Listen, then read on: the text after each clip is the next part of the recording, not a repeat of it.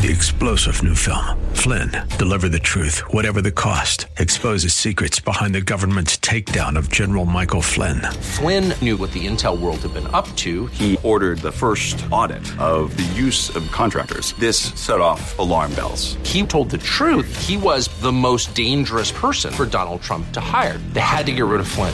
Flynn, Deliver the Truth, Whatever the Cost. Available now. Watch it today. Go to salemnow.com. salemnow.com.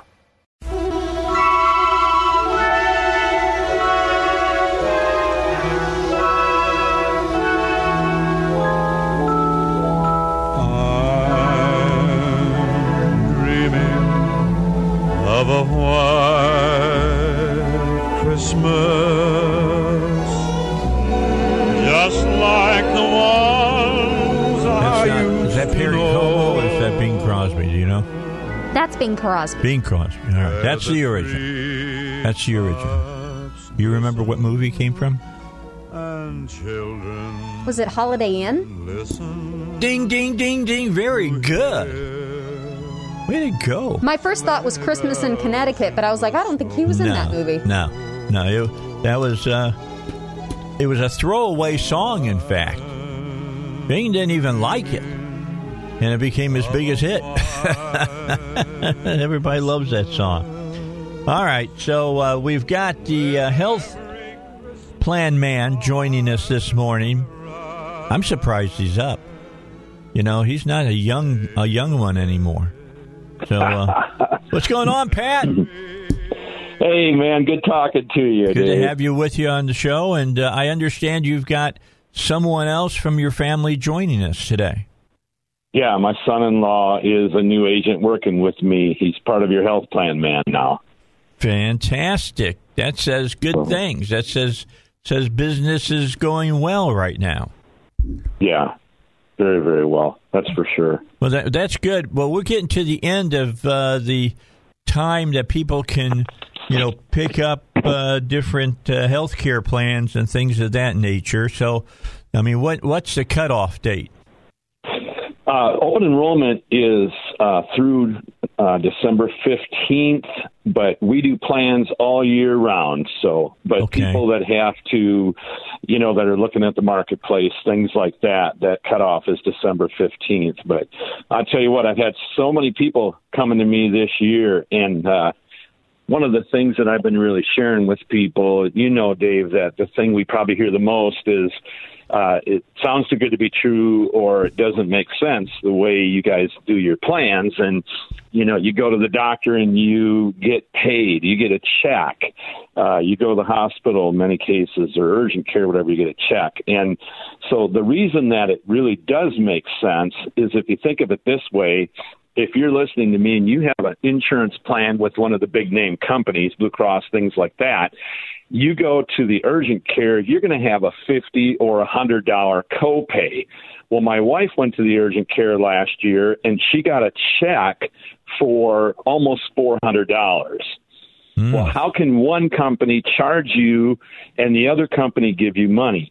The answer is there's a lot of money that's available there in the healthcare system, and with your standard plans with all those big name companies, they give you a copay, and our company kicks the middlemen out that take up all that extra money, and we pass it on to you. And when you look at it that way, it makes perfect sense. If you go to the hospital and you get a steroid injection, for example, the hospital pays 75 cents for that steroid injection, but they bill the insurance company $360. So that stuff goes on all the time in the healthcare system. And instead of you being under that gun, under that weight of the insurance system, we take you outside of that and we put you in control. And so basically, if what we pay for a service like a doctor visit or urgent care visit or whatever, if that bill is less than the amount that we pay, then you get a check. If it's more, you write a check. Very it's just cool. really that simple. That's why I've got bunches of people, Dave, that are leaving their work insurance, you name it. to jump on board with us. I've just about everybody I'm talking to lately that has a legitimate situation, I'm giving them a plan instead of what they're on currently. Well, sign up as many people as you can, Pat, because I'm tired of seeing Joe Namath on TV. Yeah, I know. Yeah, that's the Medicare thing. My wife and I talk about that all the time. I'll be so glad. Now, their enrollment for Medicare was done December 7th. That's when the cutoff is for that. So good. But they'll have the carryover commercials and stuff for a little bit. We'll have to put up with that. But hey, that's going to go away soon. But yeah, it's been incredible. And, my appeal is go to my website, yourhealthplanman.com, yourhealthplanman.com. And there's a place on there you can click a button and give me some basic information and I can get a hold of you. Here's the thing with me. You have nothing to lose except for a few seconds of your time to see if I can help you. And I'm saving people thousands and thousands. I saved 2 families, between the 2 of them, probably $7,000 in premium next year. Yesterday, just that one day. And as of probably maybe February of this year, I'll have $1 million in annual premium that I'll be managing now. And most of them are in Central Arkansas. Fantastic. You're to be commended, Pat. You've been out spreading the word about this for how many years now? I just started my 3rd year in September this last year. Yeah, so you're doing a good job. You're giving people the information, and I think it took 6 months for people to shake their heads and get the cobwebs out and going, this guy is talking reality here. Yeah. Because when you first brought this out, a lot of people said, too good to be true. What's the catch? Very true. Yep. Tell me what the catch is. How many people called you up at first and said, and Corey, you tell me this too. How many people called you up and said, what's the catch? What is it that you're not sharing with me that if I sign up for this, I'm going to find out I'm going to owe more money? Did you get that question a lot? Yeah, we get that all the time. And I want to introduce my son-in-law, Corey Townsend. I tell him all the time, I'm not as concerned about taking care of him as I am taking care of his wife. Yeah, my daughter, my baby. But really, honestly, he's awesome, and he's really doing a great job. And if we have about a minute or so, I want to have him share his story about how he got into this. Okay. And we can do that after a break or whatever, too, Dave. Whatever you need. I'm good. Let's go ahead and get him on. I'm looking forward to hearing from him. All right, hey, Corey. Hey, Dave. How you doing, sir? I'm doing great. Man. Tell me what's going on here. Yeah, so, man, COVID definitely changed mine and my wife's lives, just as it did a lot of people. At the beginning of 2020, I had no idea I'd be selling insurance. Right. But I in order to get into this sector of the business, obviously I had to go and take classes and do all the steps to get my state exam done, and just so I'd have the ability to sell insurance. Well, as soon as I started working with my father-in-law, I felt like I had to unlearn everything that I just spent, months learning. And one of the reasons for that is because, I can't tell you how many pages I went through to learn about how insurance companies and all the things that they do and the way they coordinate their benefits and everything that they do to keep what they call overinsurance from happening. And overinsurance is pretty much just saying, hey, we don't, if a consumer gets, a bill, we want to coordinate so that under no circumstance do we ever overpay the consumer. Right. And so that was the idea. And when I came in and I started learning about, these products that we're offering, I was like, man, I've just got to dump everything I just learned. And and I'm like, but I don't know how many times I said this to Pat. I'm like, man, this just makes too much sense. And so when I'm offering it to people on the phone, and to answer your question that you asked earlier, I said, listen, we're just transparent. You pay a premium every month for a service, and then when you need that service to kick in, we're offering it to you, and we're being transparent about it. Well, you know exactly what we're going to do. We're going to fulfill our promise to you when you need us. And people are like, yeah, that's too good to be true. And I said, isn't it a sad world that transparency is too good to be true in the insurance world, and that's the battle. The battle is just demystifying it for people, and just letting them know how easy it actually is. That's the hardest hurdle sometimes, honestly, to get over when we're selling this. I can only imagine. I mean, I've talked to Pat now for 3 years about all of this, and he's readily admitted that people were very skeptical at the very beginning when they would get hold of the folks there at yourhealthplanman.com. But after they were sat down and talked to and it was explained to them, it just made all the sense in the world, and they got on it, and now they just talk about the positives of this program to everybody, and Pat has been doing your father-in-law has been doing a really great job at this business. It just took a while to break through, I believe, of people with their views of what insurance was and what it hadn't been, to understanding that what Pat does and what you now do is just with clarity show them how this works for them.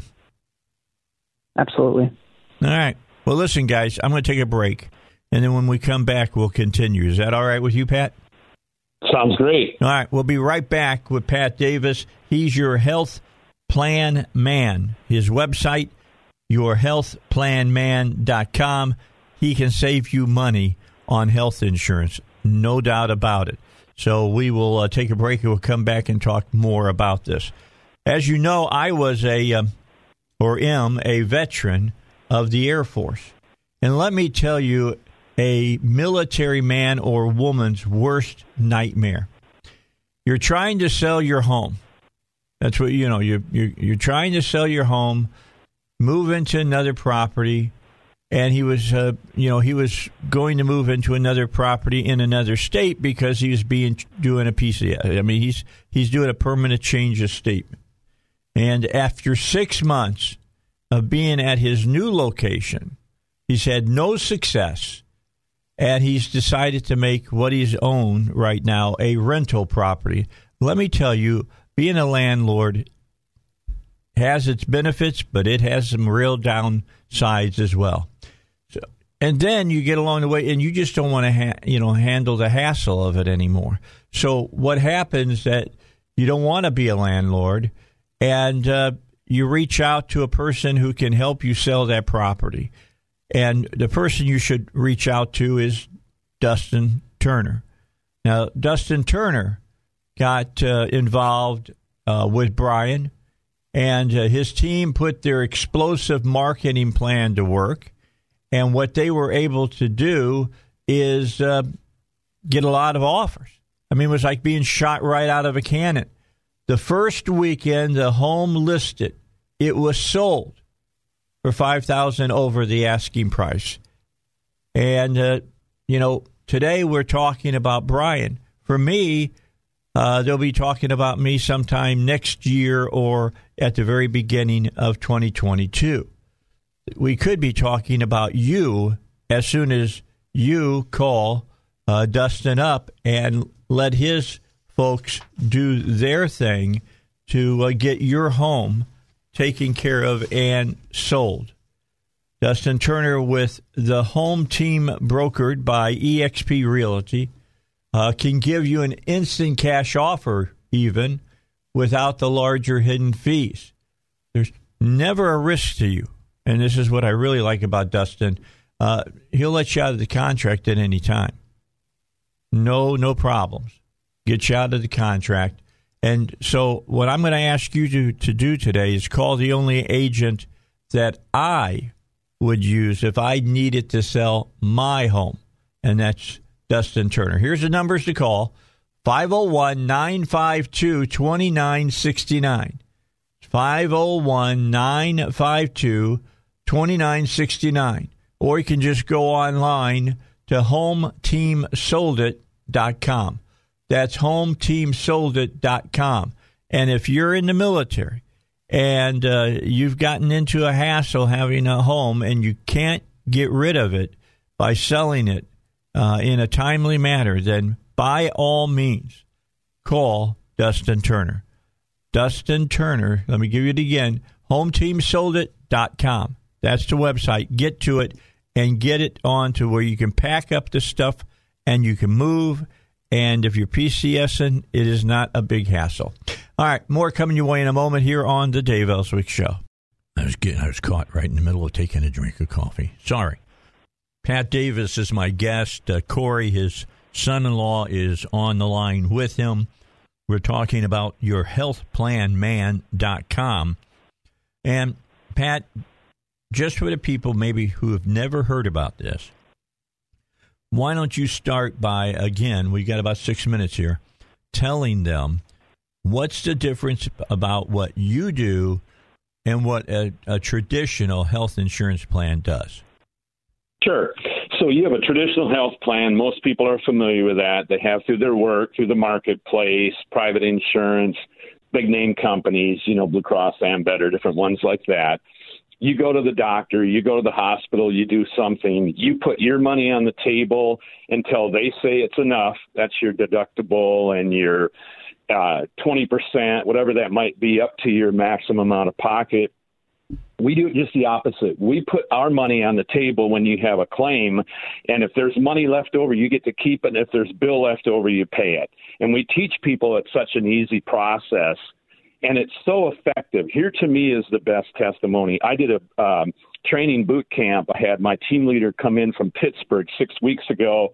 I had 11 agents there, and check this out. 4 of my agents were clients of mine. And they were telling everybody about the plan, and I would send them, money for sending me a client and whatever. And I said, you guys should just get your license. And so they did. And then 2 of the other one was my son-in-law, Corey, and the other was his niece's husband. So, when we bring 6 people in that are either family or clients, that tells you a whole lot right there. So what the difference is this. And this became a big deal to me, Dave, during the election. So much of this stuff is politicized, as you know. They were talking about, if people get COVID, they're going to lose their insurance. They're going to have another pre-existing situation that's going to be stuck with them. And that's just a lie because it's a virus. And so once you test negative, the insurance company puts you on the plan right away. So we have so much they use to drive fear and a wrong narrative. So what they do is they say, we got to have insurance that's going to cover everything, no matter how expensive it gets.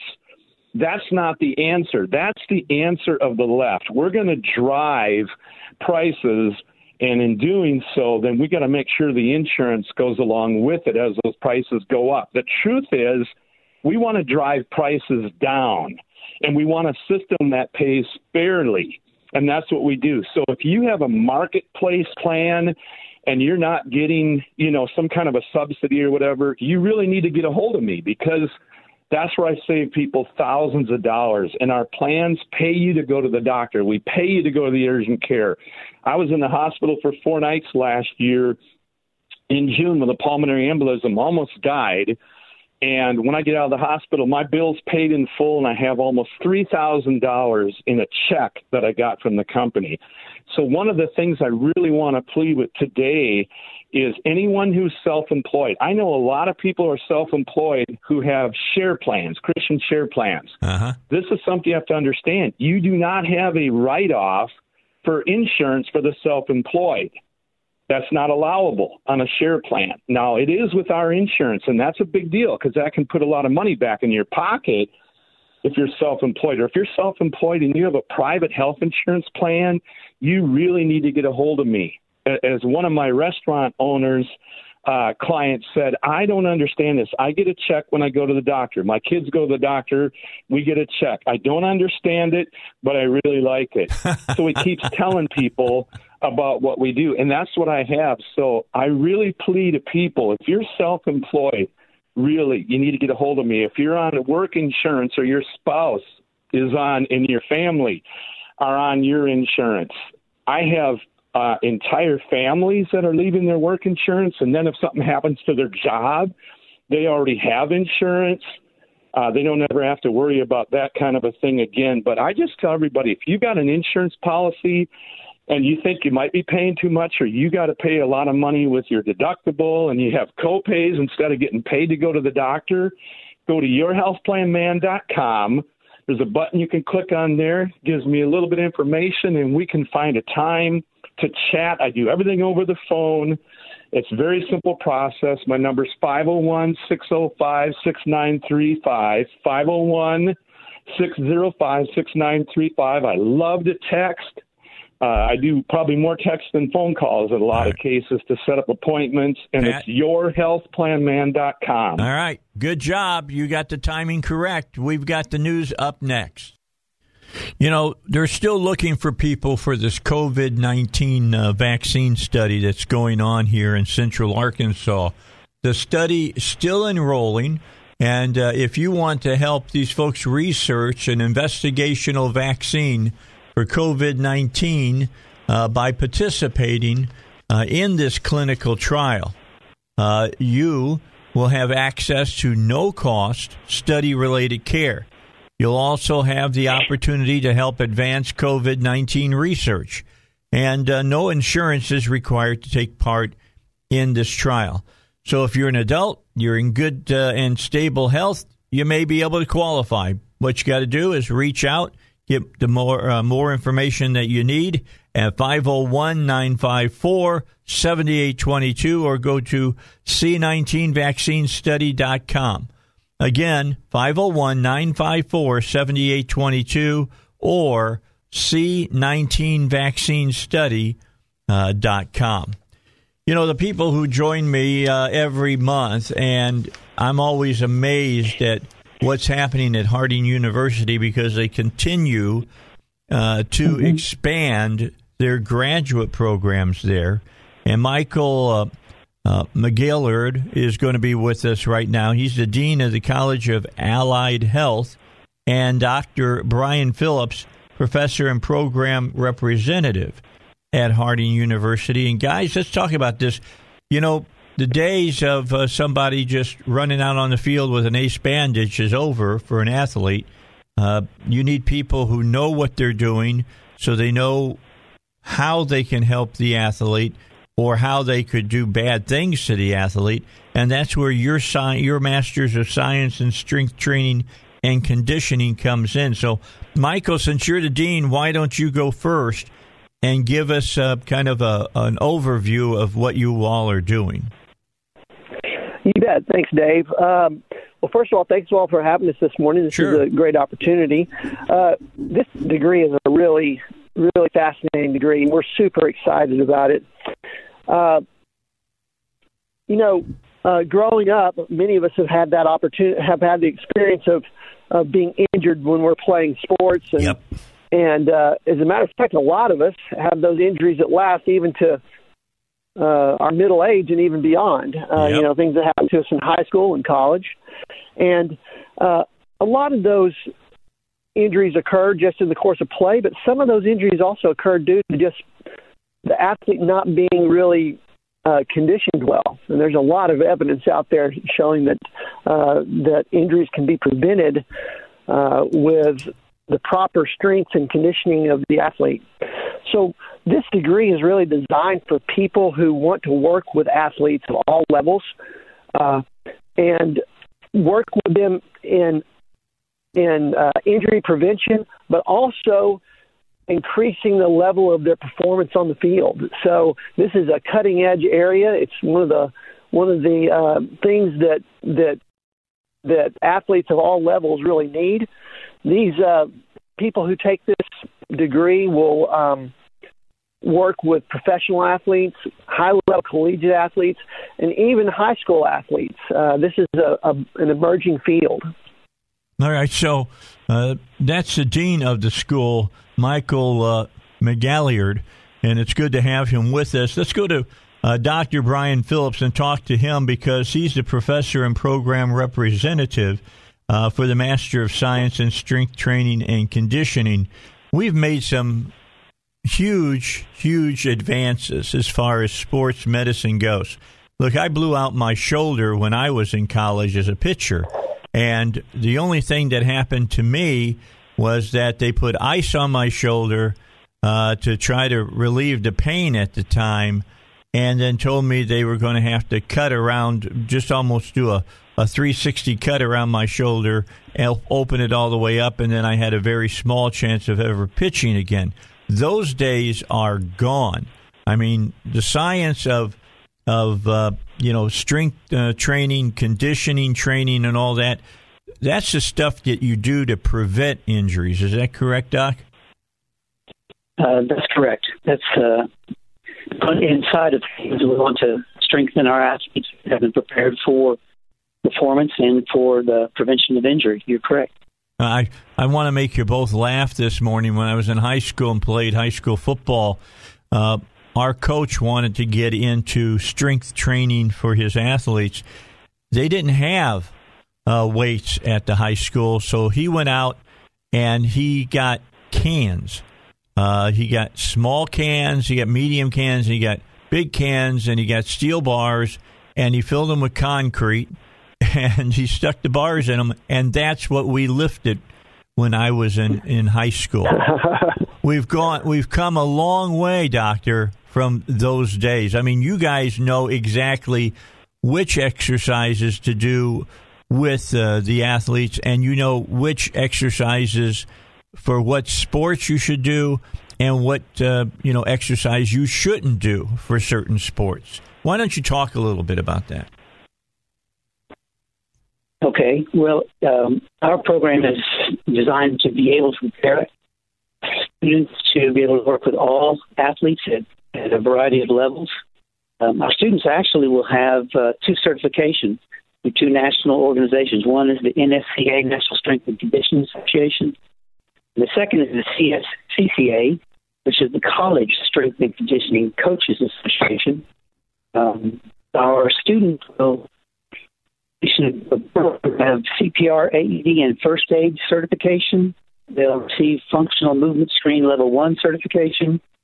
Through the National Strength and Conditioning Association, they're going to receive a CSCS certification, which is a Certified Strength and Conditioning Specialist.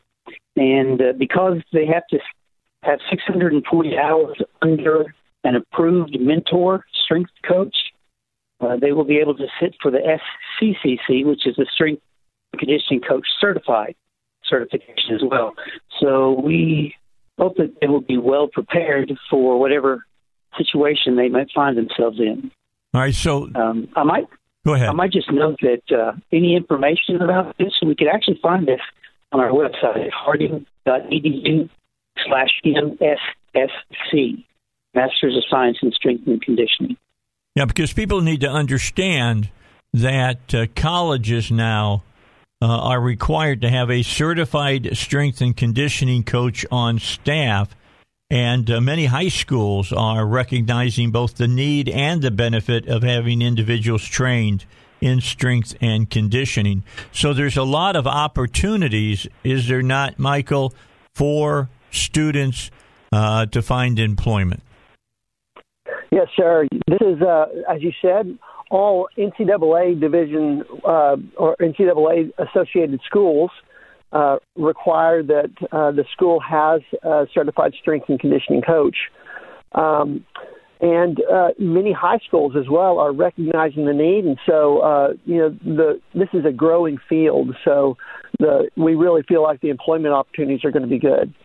That's fantastic. And Doctor, for the student that's out there and the student athlete that's out there, you want to know that whatever institution you're going to be attending and wherever you're going to be playing the sport that you want to play, that they have the type of program that strengthens your muscles and your structure of your body so you don't get hurt. I mean, we see enough injuries as it is. A lot of this strength training and conditioning can go a long way to reducing, knee injuries, ankle injuries, and things of that nature. Absolutely. I think something that's unique about our program as well is in our first year, we have classwork as well as introduction to the training and conditioning facilities. And in part of that classwork, we're going to be having a psychology class We'll have a sports nutrition class. We'll have program design class. So, again, the students, upon completion, will be able to work with a wide variety of athletes and prepare them well.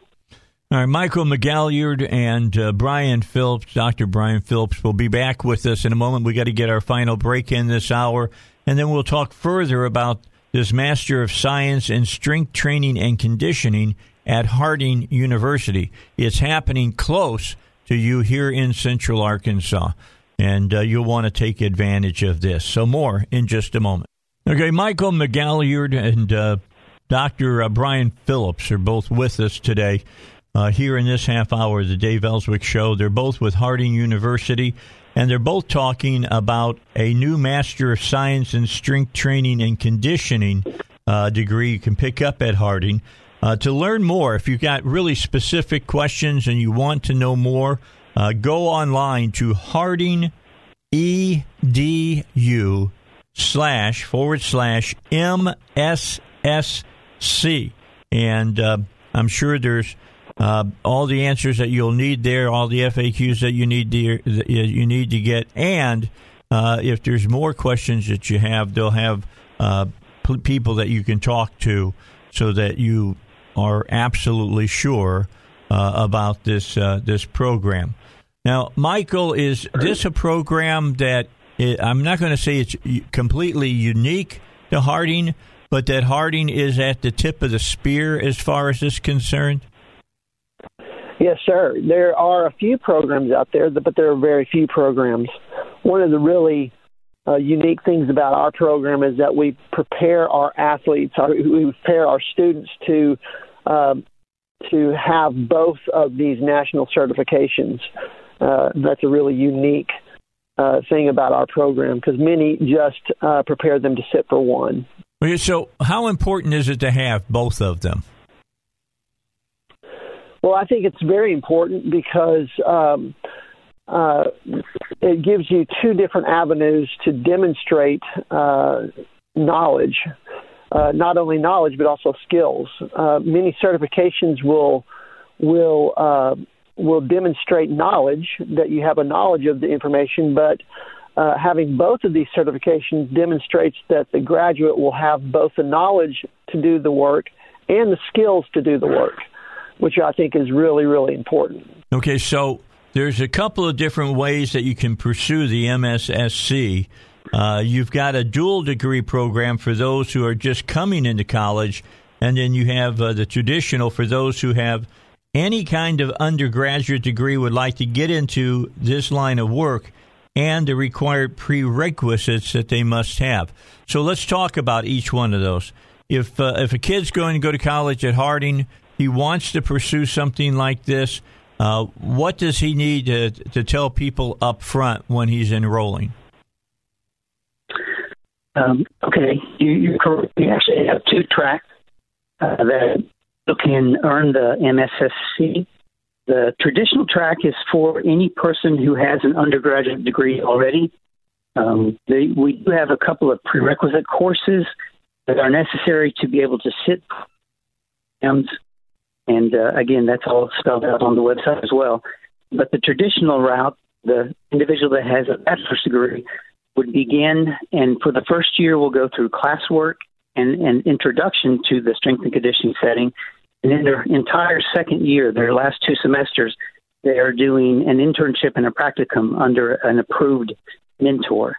Now, if you're a high school individual and you're about to enter into college, we have what's called the accelerated dual degree, which allows individuals to complete the MSSC in under 5 years. The first 3 years will be undergraduate preparatory work and prerequisite courses. The fourth year of the program is actually the first year of the master's program. At the end of the fourth year, the individual will actually receive a BSSC, a Bachelor's of Science in Strength and Conditioning. And then upon completion of their internship and their practicum, they will have earned the MSSC, Master's of Strength and Conditioning. Okay, so the traditional student, the guy who or gal that already has a degree, and it doesn't matter in what field they have that degree. They're going to have to take a couple of prerequisites that is going to give you some necessary groundwork, and then you're looking at 2 additional years of learning. Let's talk a little bit about when you got to go out in the field. Sounds to me like it's being like a doctor, and you go to a hospital and you work for a period of time to prove that you know what you're doing. Is that what we're saying here as far as this particular program? For this particular program, that 640 hours under a strength coach will qualify you to be able to start a position as a strength coach. Now, it's true that many individuals, when they have graduated, will spend a year or two working as an hourly paid individual, or they will find a position as an assistant before they ever get their head strength coach position. But even here in Arkansas, there has been a move toward hiring full-time strength and conditioning individuals. A couple of schools here in state have done that recently, and these are individuals that are working with athletes in strength and conditioning, not coaching them in the sport, but preparing them for their sport.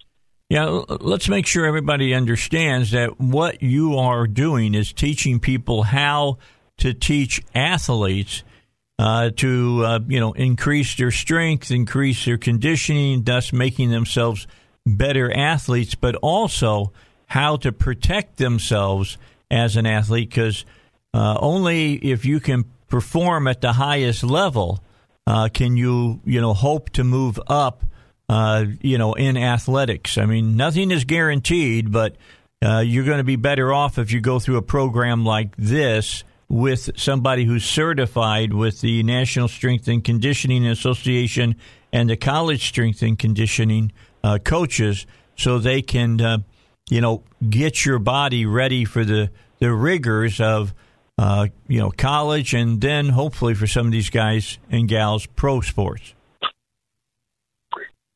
You're right, Dave. I appreciate that you brought that up. It's not just about performance. It's also about preparing yourself through strength and conditioning to not only perform well, but it decreases the possibility of injuries. Many of the injuries that we see in the field are due to inappropriate training many times, not just the lack of, but actually inappropriate training.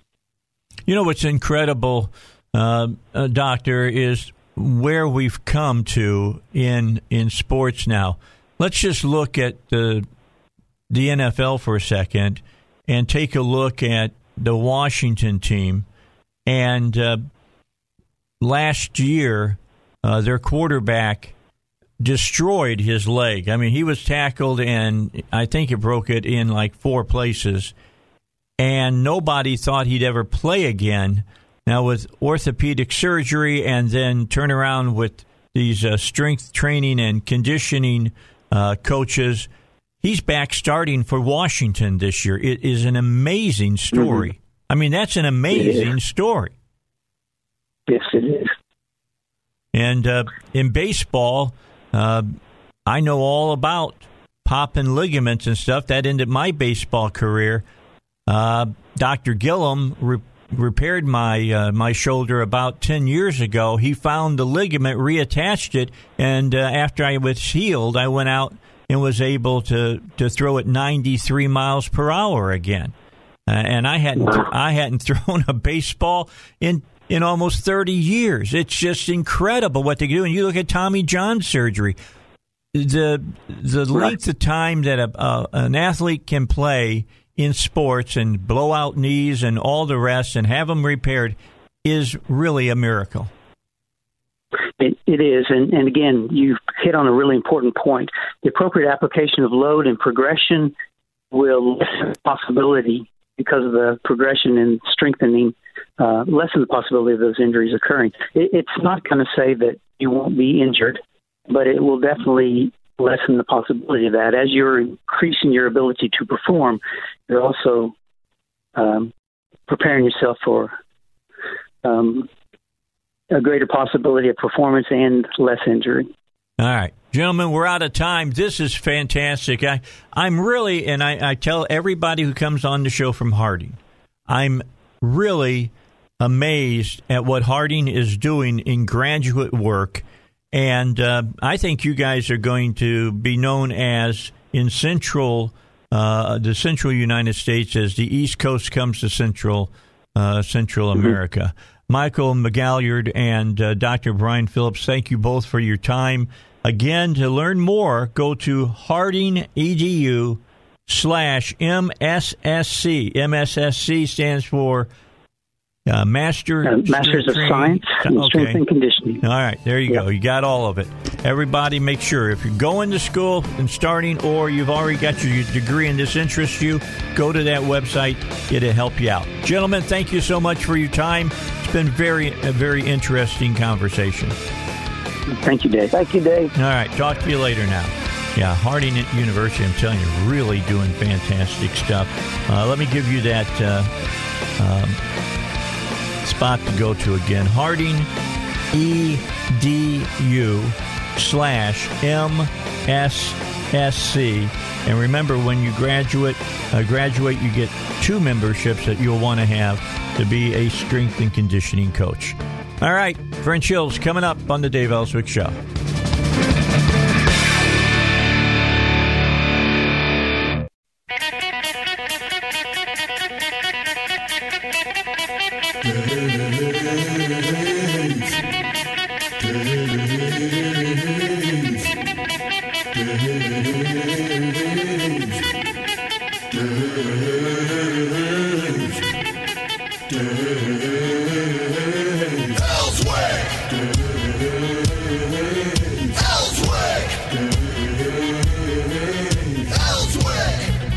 All right, let's move into the second hour of the Dave Elswick Show for a Wednesday. Remember, tomorrow and Friday that Robert Steinbach will be filling in for me. I'm taking a couple days vacation. I have planned this since the end of July, and Linda and I are flying to Florida, to Orlando, and I've paid the upfront fees to go to Universal Studios with a very controlled group of people that allows me to, and my wife as well, to ride all the rides that we want to ride and eat all the food that we want to eat and drink all the Harry Potter butterbeer that we want to drink while we're at Universal Studios. You want to come along there, Congressman? Man, that sounds like a lot of fun. I'm just sitting here going, what? Dave gets to go have fun with his wife on a trip somewhere and enjoy America? God, I'm flabbergasted. Yeah, that's at, well, luckily it's not out in California, because if it had been California, I'd be getting my money back and not going to anything out there. What do you think about these shutdowns that continue across the United States? A lot of them are just flat out draconian, Congressman. They are, and we see time and time again that good people who follow the CDC standards can operate their business, operate their faith community, operate their school, and do it successfully, even in the midst of this pandemic. But we need everybody's participation, but certainly sitting outside on a patio in beautiful 71 degrees of Metro Los Angeles can be done in a safe and sound way. Yeah, did you see that lady who has the restaurant and they told her she couldn't do outdoor dining, and right next to her a movie company set up a feeding area for their cast, and it looked exactly like her outdoor dining area. Right. I mean, and she was in tears because her livelihood depends on her carefully and safely serving her patrons. And Bigco, a big Chinese-owned movie studio probably, was trying to film a movie and having a set. It's this dual standard that frustrates Americans so much. And I'm glad the courts have intervened on these instances, both in California. And we talked about religious freedom, too, where churches and synagogues or mosques are all being held to a higher standard than other secular activities, even next door. Yeah, I agree. You know, they say the church can't be open, and 4 blocks away a liquor store can. Just doesn't make sense to me, Congressman. And And then we heard earlier this week from Senator Sanders that the Democrats held up this whole thing about COVID-19 relief because they didn't want to give President Trump a victory. That is a sad statement. I mean, they punished Americans to win an election. Well, you've heard from me since August consistently that Speaker Pelosi and the left in the Senate have put politics over people. There's so many things we have to do right now that could help our small businesses, help our families that are still on unemployment, help our hoteliers, help our governors have flexibility, and that's just simply been blocked because Nancy Pelosi and the left in the Senate, led by Bernie Sanders and Elizabeth Warren, don't want Donald Trump to have the victory. And, it is sad. I hope the American people will continue to press her office between now and 2 weeks from now. We're still in the midst of where we have a shot, Dave, to get this targeted COVID-19 relief here before Christmas. Every one of us are working on it every single day. People calling Nancy Pelosi's office, in this instance, or is at Chuck Schumer's office in the Senate, very helpful. They need to hear from ordinary Americans who are hurting. Yeah, this doesn't make me, upset. This makes me furious that it's going on. I mean, seriously, they're punishing working men and women in this country for political gain. And I'll say Biden, for his part, has said they should do COVID-19 relief now and they should do it before Christmas. So I'll give him that. All right. Well, let's talk a little bit about the stopgap to keep the government running through December 18th. I mean, this is another example of, the left doing their thing to expedite their political gains. Right. For example, I really expect hardworking Georgians to vote for Republican senators there. And if we do, we'll maintain a 52-seat majority in the Senate. And as you've read, Nancy Pelosi's lead in the House, her control in the House, has been cut dramatically by almost in half. She might have a 5-seat majority over that 218-vote need that she has to win a vote. So the power for the Democrats, in my view, right now is now the leverage they have, and it'll be less in the new year, despite having potentially Joe Biden named as president by the Electoral College. So she's trying to use that to her advantage now. But the main thing I want is COVID-19. If they want to not agree on spending until the new year, I've seen that happen in the 6 years I've been here, where it goes into the new year.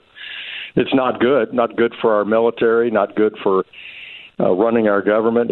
And we can do this. We can pass a 2021 spending bill that's bipartisan before Christmas, then finish our work like we should, and we can get targeted relief for Americans through COVID-19 relief. We can do both. Yes, our guest is Congressman French Hill. He joins us every Wednesday at this time to tell you about what's going on in Washington, D.C. We try to keep you up on that. But I'll be honest with you, the most critical areas of work for politicians is on the state and the local level. The closer the government is to you, the more important it is to you, although it's important on the national level as well. I don't want to downplay it. I'm just telling you, your state government and your quorum court and your city councils have more effect on you many times than what the national politics do. Let's take a quick break, Congressman. We'll come back. I want to talk about what's going on in Texas. Big news out of Texas in this lawsuit they have. Arkansas has joined up now with them on that lawsuit, and we'll talk about it when we continue. When you're looking for somebody to take care of you, you don't want to look around too far for political ends. What you want to do is get a good businessman that you can trust, that has complete transparency with you, and can get the job done. And right now that means doing it under the auspices of the COVID-19 protocols. When it comes to your roof, there's only one place. When people ask me, hey, Dave, I'm going to replace my roof. Do you know somebody that I can trust? And I always tell them PI Roofing. Just recently, Elizabeth had her roof replaced. Elizabeth, of course, you hear on Tuesdays here on the Dave Elswick Show. She's a part of the show. And we were talking about it, and she said she was taken about how really good they were. She talked to them at the beginning, did not have to go into an office. They didn't have to come inside her home. COVID-19, the whole distancing and everything went on.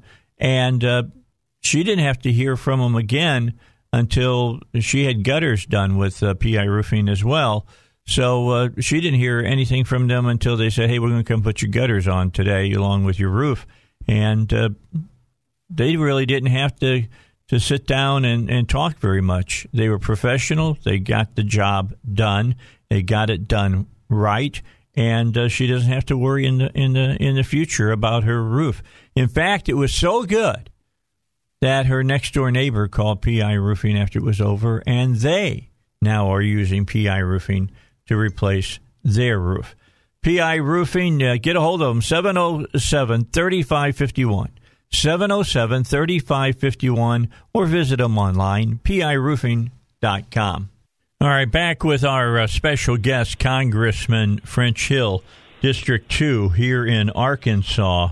And a big, interesting thing broke out yesterday towards the end of the news day, talking about Texas and what they've done.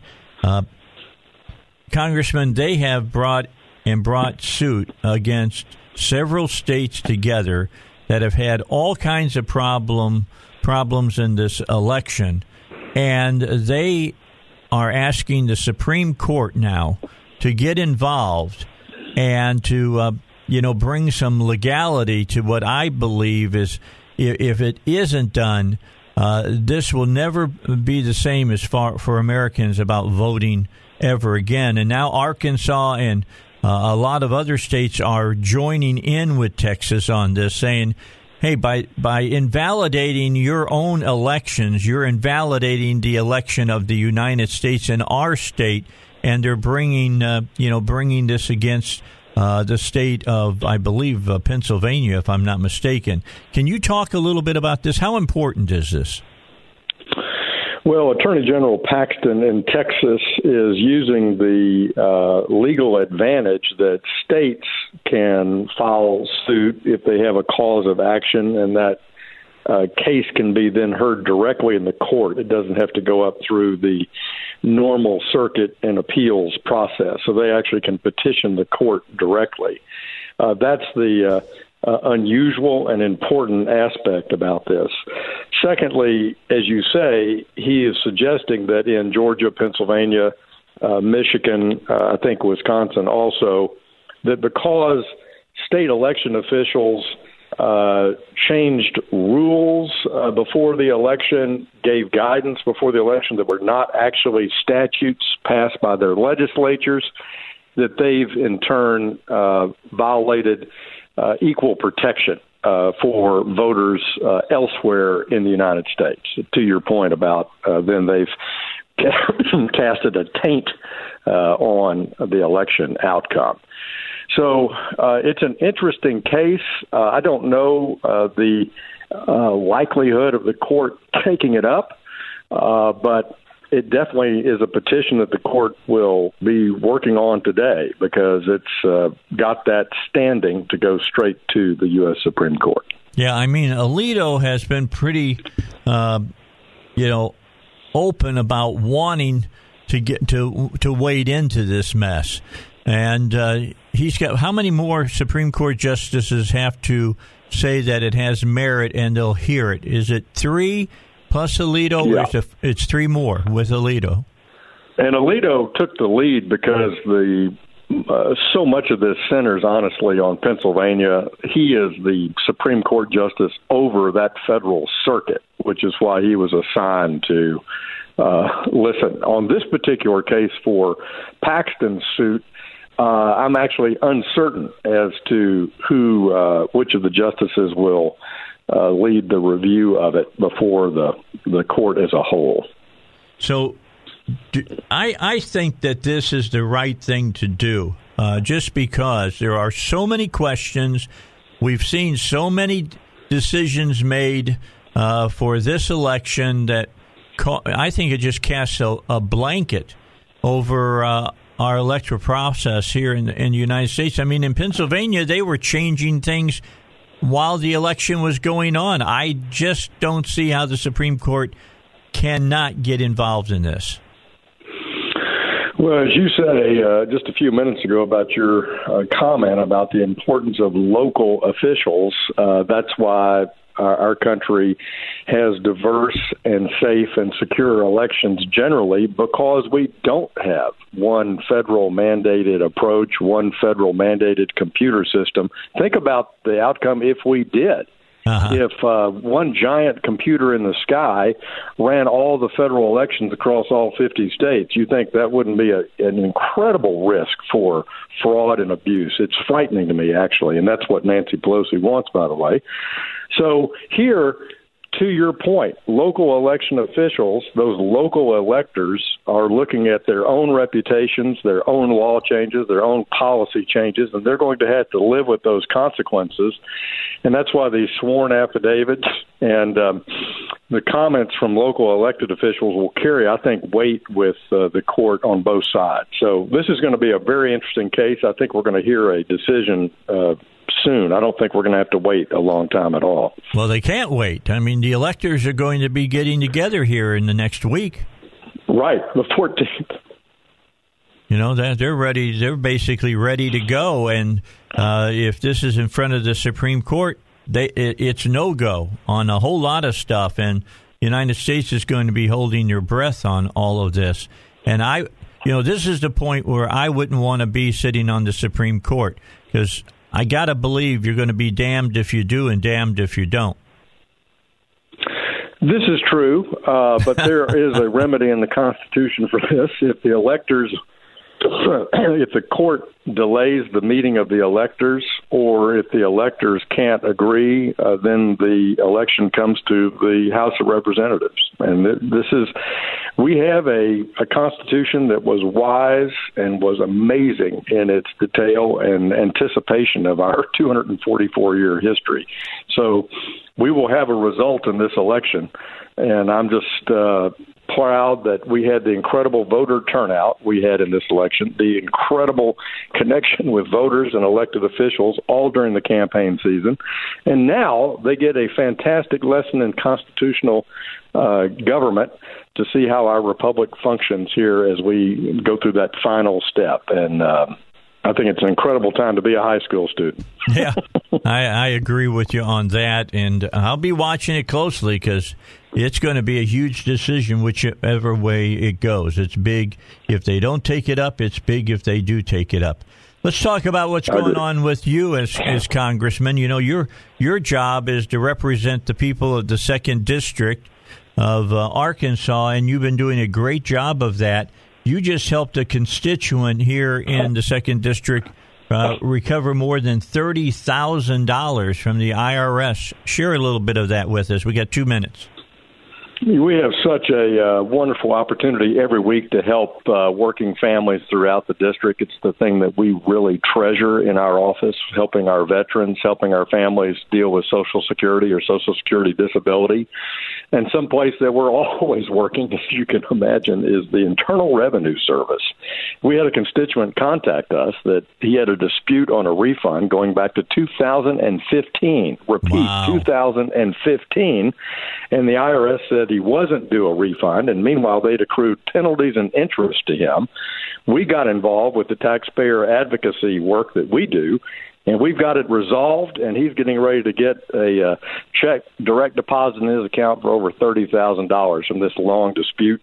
We're proud to help him, and anytime we can help anybody who's listening, please reach out to us at hill.house.gov. We're here to serve all the citizens of Central Arkansas. That's what's fantastic about you, Congressman.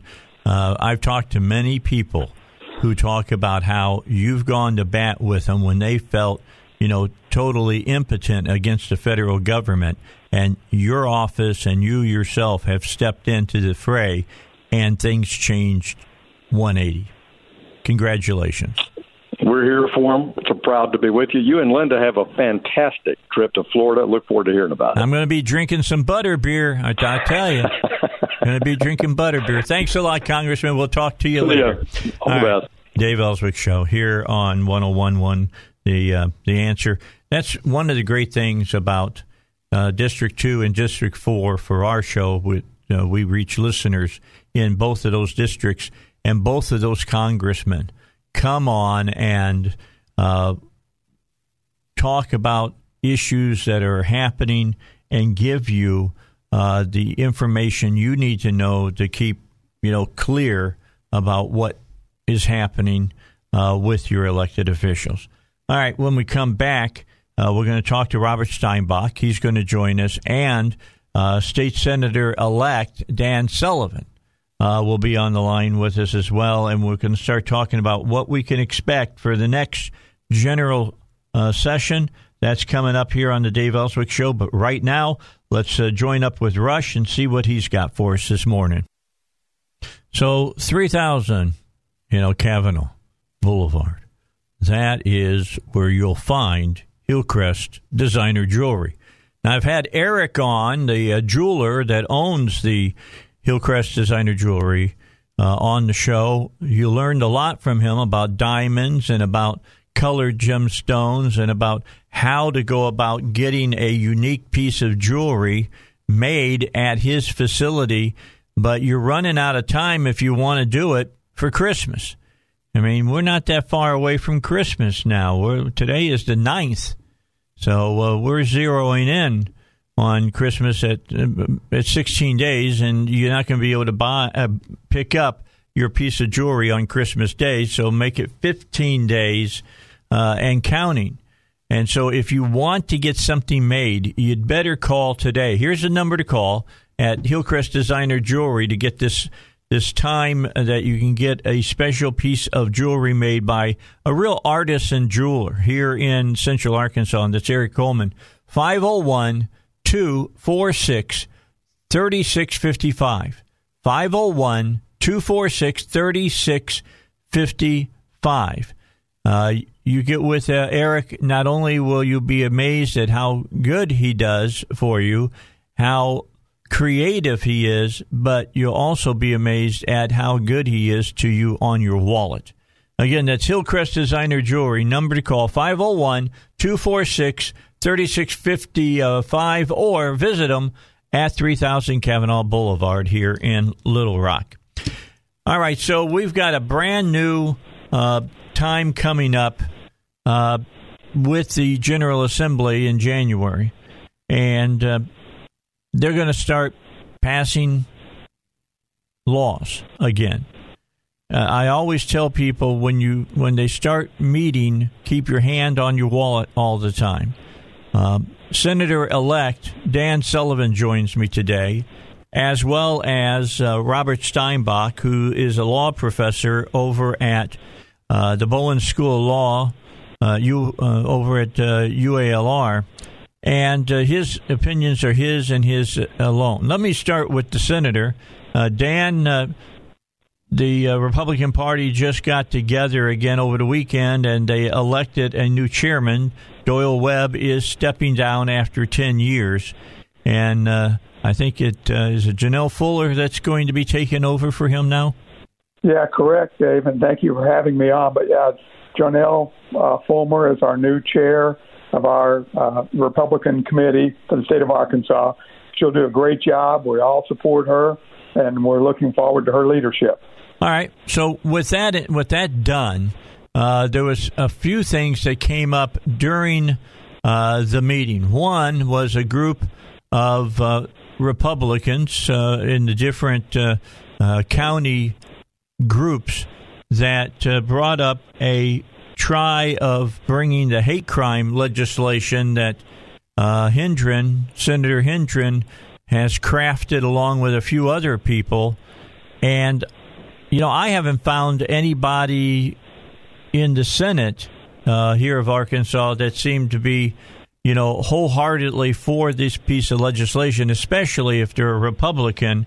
And it almost got out on the floor where we could have seen a vote to keep it from being basically by saying from the Republican Party that it shouldn't even be brought forth to the floor of the Senate. What's your take? I mean, it was like you needed 90%, you got 85%.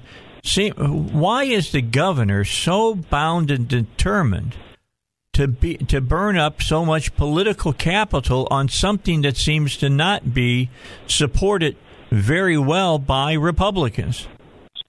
Well, I just can't speak for the governor. He's, he ought to speak for himself, but clearly a large percentage of Republicans do not favor that bill, hate crime legislation.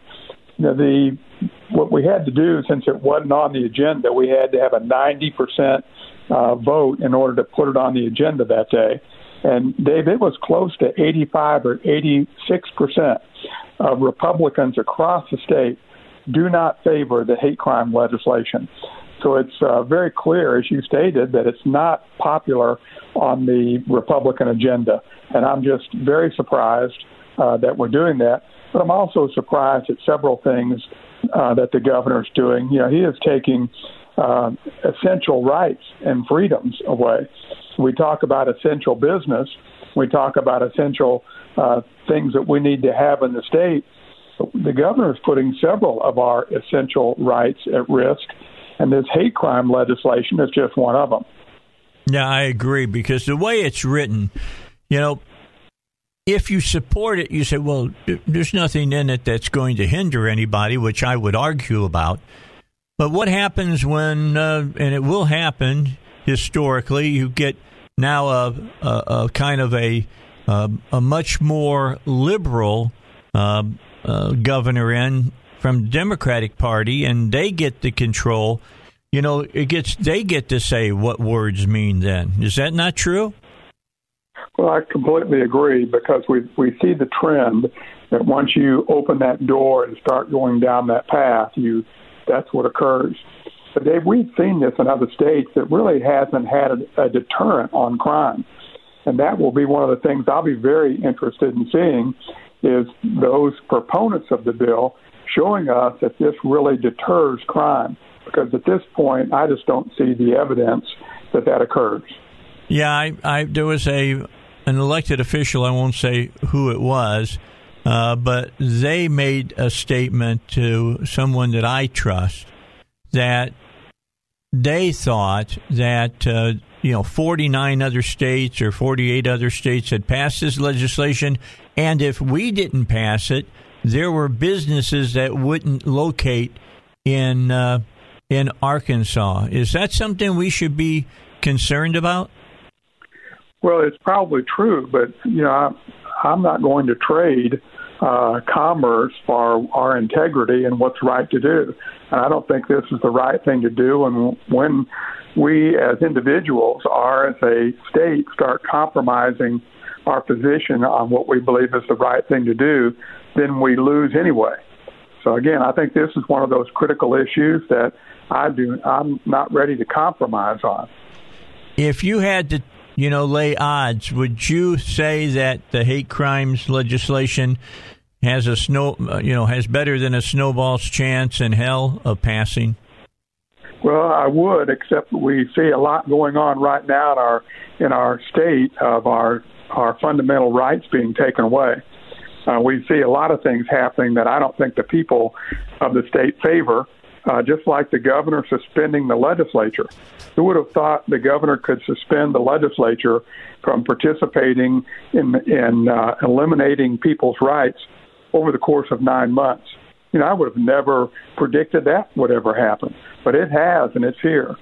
So I anticipate a strong fight. I anticipate there'll be a big push that a lot of people will may surprise me and maybe you on how they vote on this when it really comes down to pushing that button. But we'll see. Okay. So last question around this and about the governor over stepping his bounds of power, which I think that he has done. He doesn't think so. I have to say, I think he has, and a lot of other people agree with me and agree with you that he's overstepped his bounds. Just the other day, in fact, yesterday, the governor supposedly had a public, meeting that people could come to and hear what he had to say about the COVID-19. And about 10 minutes into it, he dismissed the media, told them they had to leave the room, and people who had many had driven many miles to be at that meeting were told that they weren't going to be allowed to be in.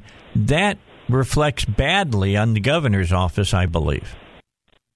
Yeah, Dave, and what it says, I'm looking at that announcement right now. It says the governor will hold community meetings across Arkansas to focus attention, and here's the key part, develop local action plans to fight the current surge. The governor suspended local government and local officials from developing a plan. So, what my takeaway from this is that the governor's trying to regain some local support for his initiatives. But, when he talks about developing a local action plan, there is no action plan that can be developed that he disagrees with. So if you have a local business that wants to, for example, let their restaurant stay open to 12 or 11:15 instead of 11 o'clock, that plan doesn't fly. And the governor has suspended your local city council, your local state representatives, your state senators. He has suspended us from participating in that dialogue. And now he's going to come around to cities and communities in the state and try to work with us to develop a plan. It's really disingenuous to try to get people to develop a plan after you've suspended their duly elected authority to participate. Yeah, very discouraging. No doubt. All right, Robert Steinbach will join us when we come back. I want to talk about freedom of information. I want to talk about red flag laws. We've got Senate-elect Senator Dan Sullivan from up in Jonesboro with us this morning on the Dave Elswick Show. Senator Alan Clark posted on his Facebook yesterday, I am announcing a number of community meetings over the next few days. I'm having these meetings so that I can say that I garnered input from the community before I made my decisions, which I will be announcing shortly. You are not invited, so there is no need to share the locations or times. It would not be fair to assume that I had already made those decisions before I had the community meetings and just had the community meetings for the optics. That is all. Hi, Robert. How are you? That was pretty good from Alan Clark. It was fantastic. Dave, we see this all the time, in fact, in academia, because as you may know, you certainly have heard me say in the past, that universities are supposed to be run through a process called faculty governance. But then you say, but you have deans and chancellors and presidents, etc., and we do. And the idea is that we actually share power, that neither party can implement an outcome without the other party. That doesn't actually exist in many circumstances because the administrators set up a regime in which the input from the faculty, I put in quotes, you can't see, air quotes, the input from the faculty is the same type of air quoted input that the governor seeks here from the populace, which is, you can send us an email to a dead letter mailbox. You can come to a meeting that you're not allowed into. But the one thing you can't have is any actual exercise of power. And now, historically, and to this day, in fact, the exercise of power for the populace is, quote, vote the bums out, meaning I'm not referring to anybody as a bum, but that's an actual phrase. Yes. In other words, vote the elected officials out if you don't like what they're doing. The problem is, what do you do with an elected official, as we have in this circumstance, who is not up for re-election? Now, he may be running for future office, or at least eyeing it, and this has implications therefore. But when the guy is a lame duck, there's no ability to vote him out. And this really is an exercise of brute power, not an exercise of democratic process. And those are well stated facts of the matter here, Robert, and I'm sure that the state senator, Dan Sullivan, would agree with that. By the way, Dan, I got an email, and it says, where can we get the document resolution on the hate crimes legislation for each county committee to try and pass? No, I was going to bring that up, and I appreciate you doing that. Representative Robin Lundstrom has the resolution. One of my favorite people. I'll see if I can contact her today and have her post that to your website or send that to you, because we need every county committee doing that. And Dave, let me just make one real quick comment on what Robert just said. When the governor says we're going to meet, I hope we can get some legislators and mayors to come to that meeting and propose certain businesses in their community that are essential, and see if the governor will bend on his essential business proclamation. For example, the 11 o'clock shutdown of restaurants. Maybe we'll have some mayors and city councils attend that meeting and say, Governor, it's essential that our businesses stay open until midnight, and see if the governor's willing to bend, because that would be their local plan. And I hope we have some people with the courage to do that. I think I'm invited. I haven't received a formal invitation, but I think I'm invited to the meeting in Jonesboro tomorrow, and I'll make that recommendation and ask the governor if we, as local officials, have any authority to designate businesses as essential and stay open. I have a word that yesterday, when the governor was asked, with a public meeting, what gives him the power to tell the press to leave, that he replied to the individual, because I'm the governor. When you hear that, that should make everybody go, what? Well, Dave, the attorney for the Department of Health said in a public meeting, when Senator Ballinger asked, what are the bounds of power for the executive branch? And the attorney said there are no bounds to the governor's power. Wow. So when he says press has to leave, that is right in line with what the attorney said. He can do what he wants. And again, this is what the lawsuit that you are a part of is fighting about, that the governor does not have unbounded power for unlimited time. All right, talk about the Freedom of Information Act, and Robert, jump in here as well. We got 4 minutes, guys. Let me let Robert take off. Okay. Yeah, Robert, go ahead. Well, let me make a point, Dave, that relates to the intersection of the Freedom of Information Act and what we have just been discussing, to show you just how we need to be concerned about excessive executive authority. And by authority, I don't mean that they have the authority, excessive executive exercise of authority.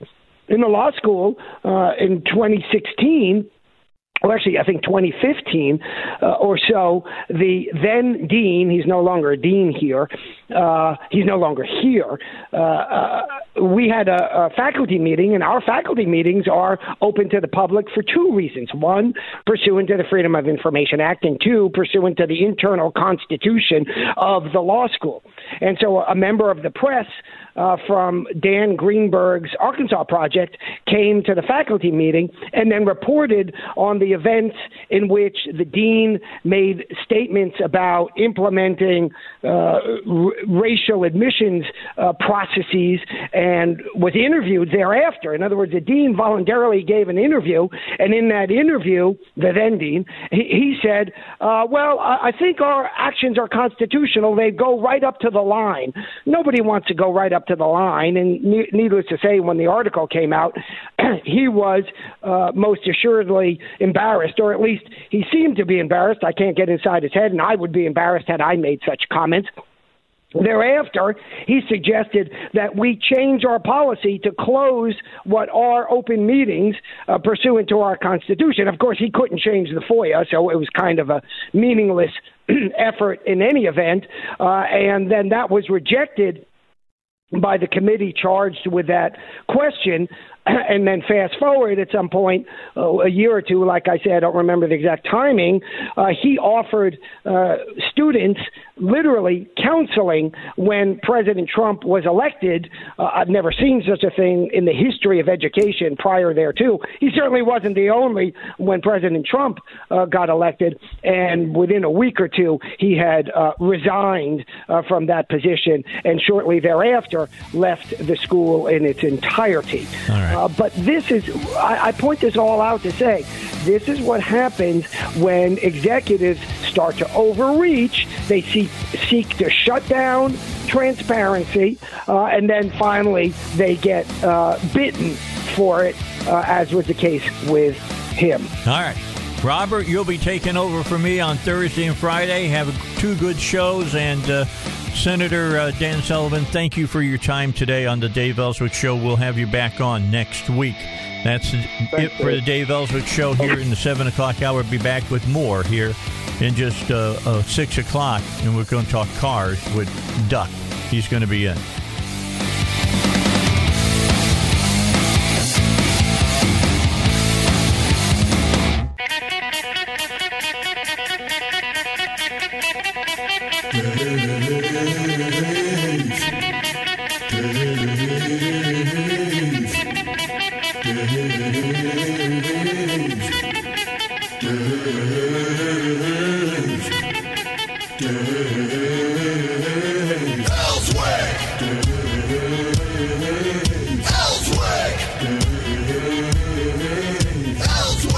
All right, 6 o'clock hour. Duck is here. Joe is not. And let me tell you why Joe is not here.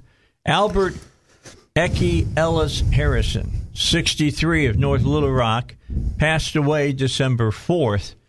Born in Chicago on March 4th, 1957. Eckie owned and operated Frank Harrison and Sons Incorporated. He was a pillar of his community who never met a stranger, cared about everyone. He had long arms and reached out to all who knew him.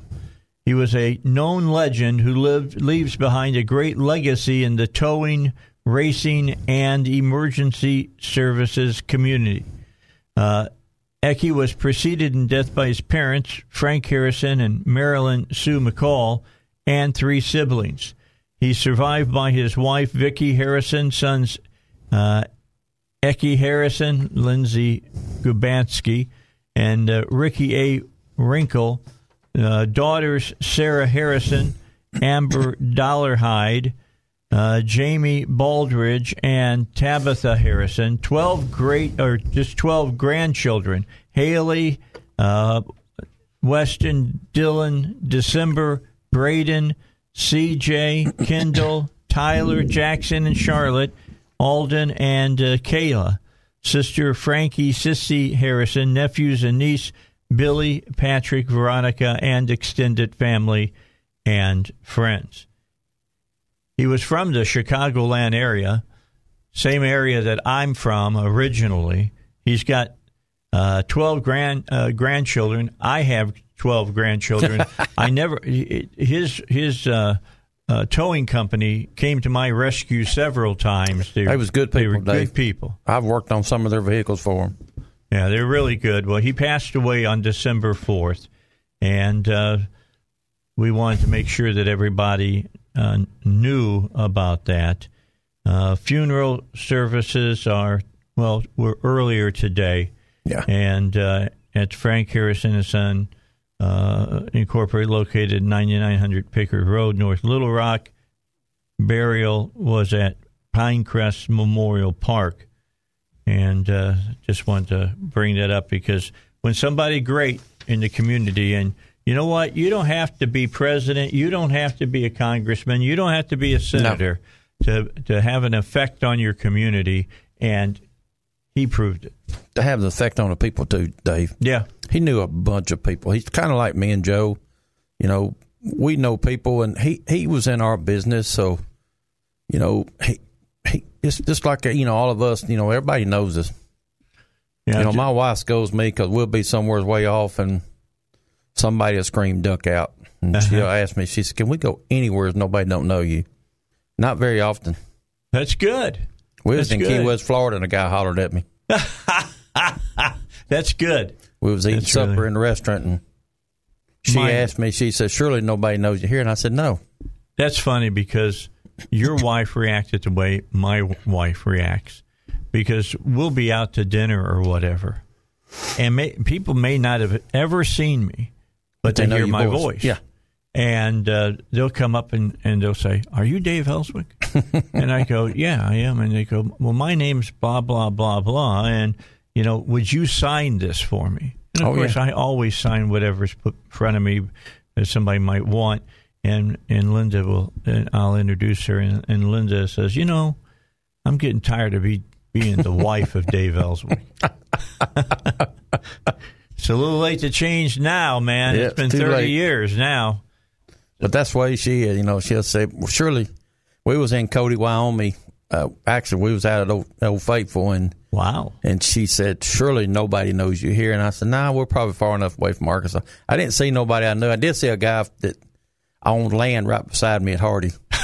I didn't know him, but, we got talking. That's funny. And they own like 10 or 12 acres, all within 200 yards of me. So it is a small world. You find that out. Is. You really do. You find that out. All right. Well, let's get our first car question here. And remember, if you have a car question, send it to me to Dave@SalemLR.com, and then I'll read it on the Wednesday afternoon show here on 101.1 FM, The Answer.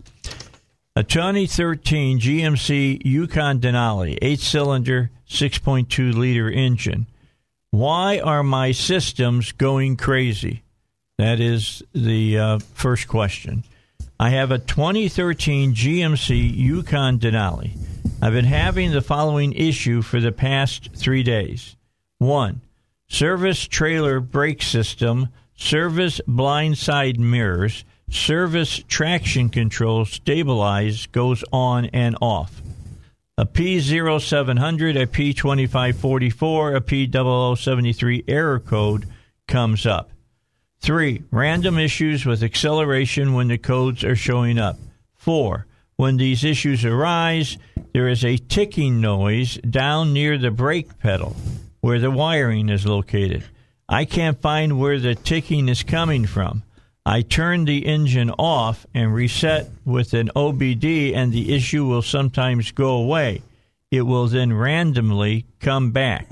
Do you have any ideas? Yes. Okay. Turn it over to you. Okay. All right, let's start up here at the top. He's had these issues for the past 3 days. Yes. Most likely, Dave, he's pulled a trailer. Okay. And most likely he had a short in the trailer. Well, the service brake system comes up on the dash on that thing, and the blind side mirror and the service traction control. He is probably blowed a fuse going to the ABS module. All right. And that's why it's turning all this on, because it all works off the same system. All works off the body control module. And the only way he's going to cure this problem is take it to one of us and let us find it. It'll probably take a couple hours to fix it. Finding the short. Yes. Okay. By the first giveaway, it says the service trailer brake system comes on, and the service traction control. All that's all tied in together. The stability is all tied in together, and that's where his problem is. He's probably got a blowed fuse, and on that 2013, it could be underneath the dash, but most likely it's going to be underneath the hood, and it's going to say a brake light fuse or a tail light fuse, but that's where his problem is. You're going to have to scan it and make sure you got to scan it and look, see which one of these codes come up first. Clear them, go drive it, see which one comes up, and then that's where your problem will be. All right. And most likely it's going to be a blowed fuse. And notice we just said you have to scan it first. Yes. Sorry, but that's the way the business goes and now. Don't go to somewhere and let them scan it and clear it. Yep. Because then that makes our life 100% harder, because we've got to go mess with it and drive it until we make it does the same again. thing. We chased a 6.6 Duramax pickup. The guy would bring it to me. We kept it 3 weeks, starting it every day, driving it every day. Tim drove it back and forth home, never messed up. The guy come picked it up, got to Walmart, turned it off, wouldn't start. Gosh. He called. Russell said, don't touch it. Don't even sit in the seat. Goes up there and finally figure out it's got a number 2 injector sticking wide open, drained all the fuel out of it. Holy cow. Well, our friend hand primed it, started it, brought it back shop, put a number 2 injector in it. But we'd had it for 3 weeks. So now my question is, how good were his, the burning of the extra fuel? Did not clang, bang, rattle. Oh, really? Didn't hurt it, but, it ain't good for it, but it don't hurt, it don't hurt him if you catch them pretty quick. But we, he'd come pick it up and go home and get home, and next morning wouldn't start. Mess with it, finally get it started, and it'd roll black smoke out. But finally we caught it doing it, and Tim put a number 2 injector in it and had no more problem.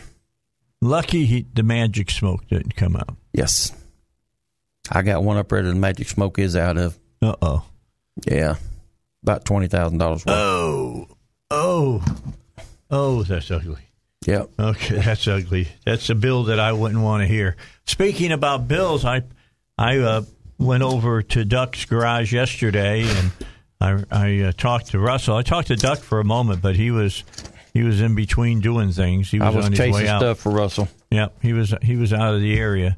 And then I talked to Blake, and I got my light put in my car. So how much brighter is it out there in the dark? Oh, my Lord. Now I feel very, very comfortable getting out and driving in the pitch black now. And the good thing about that, Dave, it don't burn but about a half an amp. It burns very little electricity, these LED bulbs. And it burns bright. I don't know how they can make them that bright. That was, but it was bright, bright, bright. It's a 22-inch bar that they put on my bottom bumper, and it really And it's one of the smaller ones. Yes, it's a smaller one. It ain't the double one. That's all I needed. Oh, yeah. That's all I needed. And the other thing that's kind of interesting, because I did a little experiment this morning. I left it on as other cars were coming towards me, and they didn't flash me. Probably they turned it down a little bit. It's pointing down at the road. Yeah. Which is great, because then I can use it and really... You talk about being able to see across the road, away from the road, and down the road. I can all three of those things. I can see well. It's amazing what they can get out of the little square bulb in there. It is amazing, and the bulb is yellow, but it puts out bright white light. Oh, it's really fantastic. So if you're looking to get that for your car, let me just highly recommend you give a call over to Duck's Garage, because Russell and Blake and you said Fred, right? Yeah, Fred's one did it 3 years. Yeah, he put it in and ran the wiring. It's all hooked up to my switch for my fog lights. I hit my fog lights now, and they come on. Yeah, they come on with it, yeah. And that's the way, the easiest way to do it is that way. I have some people want me to put it on their low beams. Then I have some people come in and they want them on the high beams. Only they don't come on when the high beams come on. Mm-hmm. Which is fine, but you have to make sure you buy one that don't pull too many amps. Like the one he put on yours don't pull but a half amp. Right. So you won't burn nothing up, Now, if you get them that's 6 foot wide and that they make and 3 rows of, those burn about 8 amps. Wow. And you got that's a lot of power, just so people know. Oh, yeah. Especially on the LED. LED don't draw much of it. It don't draw hardly anything. So, but when you start pulling 8 amps, it's because you've got it well loaded. All right. And remember, if you're putting it on your car to use just when you're driving, it cannot be on top of your car. That's against the law. No.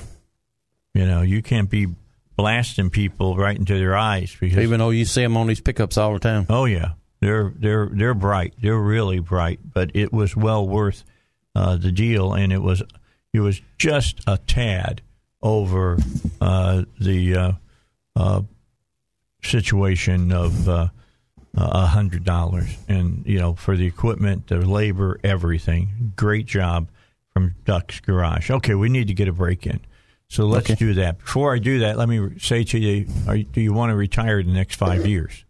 If you overlook or underestimate one little thing, it could be bad news. Just saying. It could be bad news. It could totally derail your whole retirement. You don't want that to happen. Learn how you could avoid this in a free guide, The Ultimate Retirement Planning Checklist, from David Lucas Financial in Little Rock. A comprehensive 31-point checklist could be the single most important tool that could help ensure you're covered on all your bases and you don't make any mistakes. To get your free retirement planning checklist, be one of the first 10 callers right now at 501-222-3315. That's 501-222-3315. The free checklist is the results of decades of financial planning experience from working with thousands of families. To get your free secured retirement planning checklist, again, call 501-222-3315. Investment advisory services are offered through David Lucas Financial, an Arkansas registered investment advisor. All right, back as we continue here on the 6 o'clock hour edition of the Dave Elswick Show. And Duck is here today. And Duck, I've got Lawrence has sent us a question. He says he's got a 2008 Dodge Ram 1500, 8-cylinder, 5.7-liter engine in it. Says, I changed the throttle control valve, and I can't get the truck to start now. It keeps cranking over as I let of the key, it says. I can't get the TZV to relearn, and now the motor keeps cranking over when I get off the key. Didn't do that before I had the TCV go out. I am now getting a P0562 code, but I have another pickup hooked to the battery, so there should be plenty of voltage. That is the only code that I get. Before the red lightning bolt and 2 lines came on the dash and the truck just quit, it was running fine. I don't know what I am doing wrong. Thank you. P.S. It's a 5.7 Hemi, not the 7.4. Well, Dave, he put a throttle control valve on it. Yeah. In order to do that, it has to be programmed when you put it on it before you do anything else. He's going to have to take it to me or Joe or Ryan or Gary Henry, one of the certified centers, right, to work to get it done. He can't do it unless he's got the proper equipment to do it with. You had to go to Dodge. You had to buy a $50 program fee. It's good for that truck. You know, you heard me and Joe talk about that's the way they're doing this now. It's good for that truck. For like one day. Yep. It's it's like 48 hours. Okay. But you only can program anything on that truck, no other trucks. So he's going to have to take it to one of us. They're going to have to get it programmed. Then that will cure all his problems. But he can't do it because he don't have a pass-through box and he don't have the programming capabilities. That stuff's about $20,000 to have that. So, Lawrence, call me or call Joe or call someone with the bumper certified centers. We can all take care of you. Call Ryan. It just depends on where you're located at. Pull it up on the internet, and they'll tell you who you're closest to, and just take it to one of us, and we'll take care of you. Right. But it's got to come to a shop. Yeah, don't screw it up. I'm just telling you, don't screw it up and think that you can do it. It's interesting now that people are sending us questions, and they're naming the codes that they're getting. Well, you can buy a code reader for $7,500. Okay. But it won't tell you nothing else. All it does is tell you the codes. You can buy one that give you a little bit of information for about $300. And a lot of people have got them nowadays, but it's basically all it tells you is a number. It sounds like to me that it's a little information for a pretty good sized price. It is. It's got to go somewhere where it can get programmed. All right. To cure all those problems. Keep that in mind. And the place to go is to a bumper-to-bumper certified service center out there in the central Arkansas area. And speaking of bumper-to-bumper, let's talk about what makes you all so unique in the working relationship you have with people who bring their cars in. Well, Dave, we've been with bumper-to-bumper for a while now. 3 years. You got Fletcher and all them people that's, they're all just good people. They take good care of us. They have the parts we need when we need them. We don't have to wait. Most time, 99% of the time, we don't have to wait overnight to get them from somewhere else. Occasionally, if it's an oddball, we will. But they're just super nice people. You got Jerry Rocha, you got Ken, you got Crow, all them people. You got Mr. Fletcher, he's been on here with the radios with us. Yeah. About starting it with a horse and buggy and all that stuff, with his father and stuff. So they're just super nice. It is a family-owned business right here in the Little Rock area.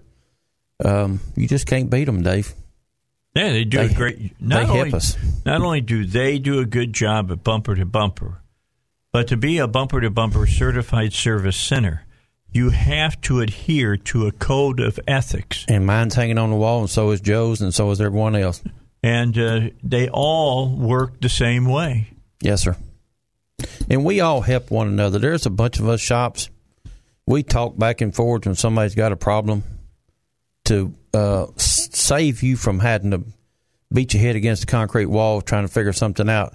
Joe will call me from Mike. Mike will call me, hey, I've got something on a 6.6 Duramax. I'll carry him back there. Here's Tim, talk to Mike. And they'll talk a few minutes and Tim would, get him lined back out. And we've called over and talked to Mike about stuff, we've stumbled up on. And, usually he'll help us. And sometimes he'll say, I ain't never stumbled up on that. So, but, we're in a group together. We're in a group to help one another. We're not in this group to hurt one another. We're in the group to help each and one of our shops out. Because if everybody can do the best job possible, because all of you put your heads together, yes, it just makes sense. People are going to keep coming back to you.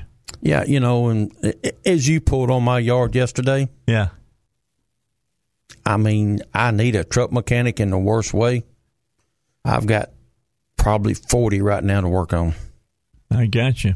I mean, Let me tell you, I drove up yesterday. Finding a parking place was not easy, and I wasn't parked in back of somebody. I got all the parking spots down back took up. I got them on the end. The other end of the building, you can't even get in the yard. All right, let's get to the news, and then we'll be back with more with Duck from Duck's Garage here on the Dave Elswick Show. Let's get back and talk with Duck some more of your questions here on the Dave Elswick Show. Remember, if you have a personal question and you want to get it to Duck or to Joe and have them answer it on Wednesday afternoon, send it to Dave at SalemLR.com. All right, who did you want to deal with Let's do this 2000 Ford Maggie. Okay, I'm looking here where we're at. 2000. It's on the next page at the bottom. At the bottom. It's 2004, 2007. Yeah, 2007, excuse me. Okay, the 2007 Ford Edge SEL 6-cylinder, 3.5-liter engine. Says the car won't start sometimes. Just going to, right off the bat, intermittent problems are difficult sometimes. Sometimes it starts, sometimes it don't. Sometimes it needs to sit for a few. Sometimes I need to punch the steering wheel. The lights will come on, the dashboard for oil and whatnot. It will say check brake system, tire pressure monitor, fault seat, belt light will come on and dinging even though you have your seatbelt on the air, seatbelt on. The air. This is a run-on sentence. The air will be hot, then cold, then hot. It doesn't crank when you're trying to start it, but the lights work, the radio works, the batteries new, the brakes are new, the tires are new. It does have a Viper remote start. There's her answer. Okay. It's lost his mind. The Viper remote system. Yeah. It's bad. She's going to have to get someone to take it off. Uh-oh. The first words told the story. Sometimes it starts, and sometimes it does not. Right. The key. Oh, okay. And that's got its own special key to start it with. It's a remote key. It's bad. You can go in there and unplug it from the box, put the key in, and it'll probably start right up every time. Huh. But she answered her own questions at the very bottom there. Okay, so, I think, what is a Viper key about? It's just a remote start. You can start inside your house. Just like yours will start from inside your house. Yeah, but mine was put on by the factory. This is I think Best Buy sells these. Uh-oh. I think it's who sells these and puts them on. But it has a problem with it, Maggie. Either get it started and go back to whoever put the system on it, because it didn't come from the factory. It could have been a GM or it could have been a Ford installed, but I doubt it very seriously, because usually Ford just goes in there and turns all that on, because you can go inside the computer and turn it all on. Buy the remote kit, plug it into there, and then you just go into the computer and turn it all on. But this Viper system, they've had known to have problems out of them. All right. And they do just exactly what she says it's doing. And sometimes it starts, sometimes it don't. It's the problem with going out and adding new systems to an existing system. It may not play nice with each other. And Dave, she could have went to Ford and bought the Ford stuff and put it and had it put in there and turned all that on. It's all in the computer. You just have to go in there and turn it on. My little brother got a 12 F-250 he works out of. He wanted fog lights. I said, buy these 2 fog lights from Ford. They's about $100 and then buy the relay from Ford, snap it in it. Then he come to the shop and Russell turned it on for him. Actually, we did it up at Hardy. We was up there and Russell took his computer up there and turned it all on. Everything talks to everything else. Exactly. Now. And if that Viper key does not talk to the Ford system, it is not going to let it start. You're not going to get it to go. No. All right. Keep that in mind. Keys play a very integral part. It's not there just to turn it on. This stuff nowadays, Dave, will make you pull your hair out. Yeah, it does all kinds of stuff. As you know, with you. your car, you've been, you and Joe been fighting and trying to get yours where you can remote start yours. Yeah. And it ain't nothing like a remote start when it's a big frost on the ground. Yeah. Bump the key, then hold the button down. I start mine every morning standing in the kitchen. Yeah, I get the coffee going, and then I start my car because it only runs for a few minutes, but it's enough to get the water in the engine warm. And also it gets enough where the defroster, like mine, it senses the temperature. If it's below 65 degrees, it turns the defroster on. Oh, really? Yeah. If it's above 65 degrees, it turns the air conditioner on. Doesn't do that in mine. Yeah, mine's a little newer than yours, though. That's true. Yeah, by 10 years or so. Yeah. Almost 11, the way it goes. All right. Let's do this 93 Nissan. I think this is an interesting question. 240 SX, 4-cylinder, 2.4 liter. Because I don't know about everybody else, but I drive my car until the wheels fall off. I've got a 2010, so this guy is doing a great job. He's had it longer, this car longer That's a 93 model. Yeah. Brake lights stay turned on all the time without the ignition key present. You got when I tap on the brake pedal, brake lights remain lit up. No turning on or off. Also, third middle brake light, one bulb is not working, but when pulled it out of housing to replace bulb, it started working. When put it back inside the housing, it is not working again. I don't know if middle brake light bulb stopped working is related to main brake lights remaining on, or it's a separate issue.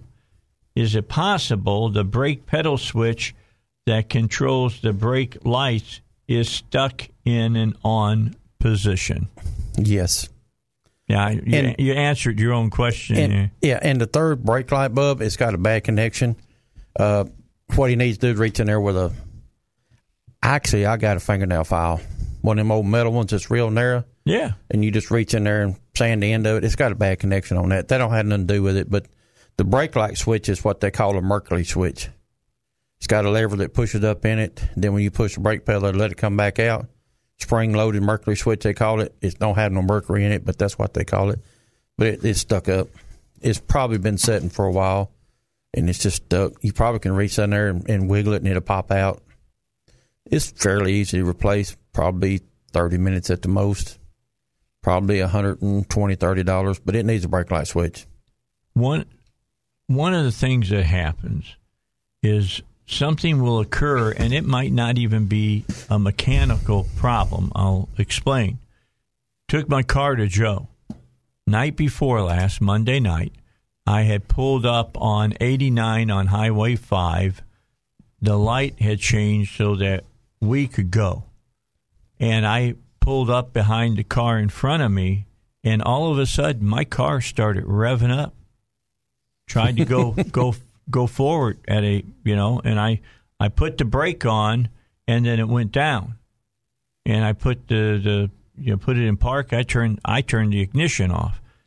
Car ain't going anywhere if the ignition's not on. So I did that, restarted, and no problem whatsoever. Freaked me out. Totally freaked me out, be honest. Scared my wife to death. So I got a hold of Joe. I said, can I bring it in the morning after I get off the air here on the radio? And he said, yes. So I headed right over to see him after my show. And lo and behold, he switched the mats in the car. Stopped the problem, didn't it? Yeah, and what happened is the mat would get up on the accelerator and push down on it. Yeah. And he changed that, fixed it, no problem. You'd be surprised how many do that. Really wild, because he showed me the mat, and it's now on the passenger side, and you can see where it has been riding up on top of it. And it's formed that way, and so it's always going to do that. And they ran complete tests to make sure nothing happened. Yeah. Joe said to me, Dave, I'm going to tell you before we do this, that for that car to accelerate on its own just doesn't happen anymore. No. And they went and ran the thing, and Mike was talking to me, and he says it takes 3 milliseconds for the car to know that it's accelerating and shouldn't be. And I said, well, Mike, I got to tell you, I'm fast, but I'm not that fast. But they got it fixed. It wasn't anything serious. And that's the thing that stops people sometimes, Doc. You know this. People don't come in because they're afraid what they're going to get told about what might be wrong with their car. It's like a guy has a little chest pain, doesn't go in to see the doctor because he's afraid he's got heart disease and he's going to have a future heart attack. Yep. Well, I'm just going to tell you this. Better to go see the doc than not to see the doc. Better to see the mechanic than not to see the mechanic. And there again, Dave, like me and Joe's talked, hey, let us check it. And if it's 2 or 3 things, we can tell you what needs to be repaired today and what we can put off for a month or 2 or 3 or 4. Or if it's just the mat. Yeah. Could be simple as something flipped over to the other side. I mean, come on. You never know nowadays. It's something. I finally got released from my knee doctor. I finally got the brace off. He finally told me I can start walking again. It's been 13 months since I had knee replacement. Yep. And knee tore up. Well, every day at 2 o'clock behind the shop is a walking track. I walked 1 mile and 4.9 yesterday in 23 minutes. And here's the key. When he did it the first time, it wasn't pleasant. No. Now, doesn't bother him hardly at all. No. Matter of fact, Tracy told me yesterday I need to slow down. She said I was walking too fast, but I've always walked fast. But let me tell you what, it's good when the woman's telling you to slow down because they want to catch you. Yeah, but I started out, I made it about 1/4 mile the first day, and that was 4 weeks ago. Tomorrow I started. Good. And, I'm Keep it up. I'm trying to get myself back up to, because before I had knee replacement, I was walking 5 miles a day. Every day I walk 5 miles. Yeah. Yesterday I looked at my phone and I walked right at 6,000 steps. Fantastic. That's a good job, buddy. That's really to be highly commended for that. Yeah, knees still get sore, but he said that'll go away eventually. So you just got to keep going and strengthening it to get to the point where it doesn't bother you. And the problem I was having, it had been so long since it had anything done to it, any kind of exercise. I was having trouble getting up out of chairs. Yeah, because I know how that is. The legs are not strong enough no more to push me up. So, and I've gained about 40 pounds because all I've done the last year and a half is go home, sit in a chair because that's all they wanted me to do. Yeah. And you walk with that knee brace. I've had blisters on the side of my legs. I've had blisters on my kneecaps, where that thing rubs on it. But I was sure proud when he told me I could get out of it. I bet you were. So, Dave, let's do this guy named Todd. He's got a 2008 Dodge Charger RT, 8-cylinder, 5.7. All right.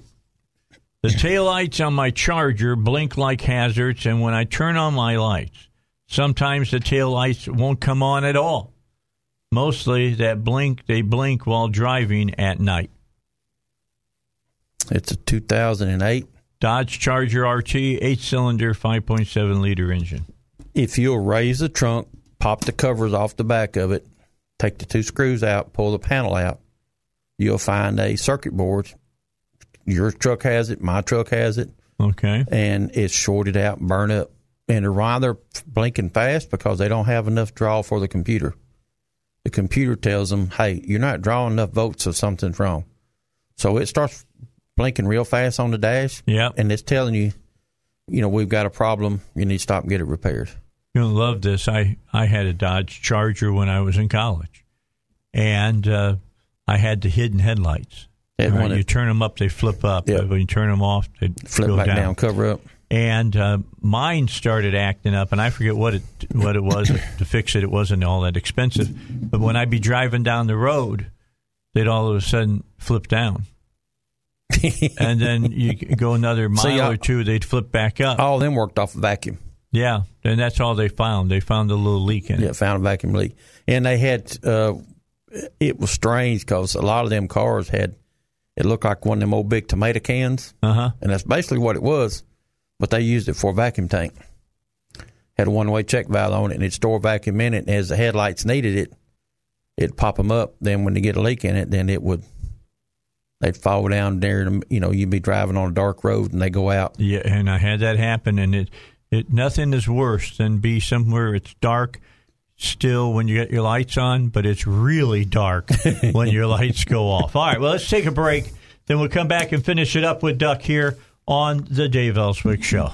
All right, let's finish it up for a Wednesday. Don't forget that Robert Steinbach will be in my place tomorrow. I am going late tomorrow afternoon, flying to Orlando.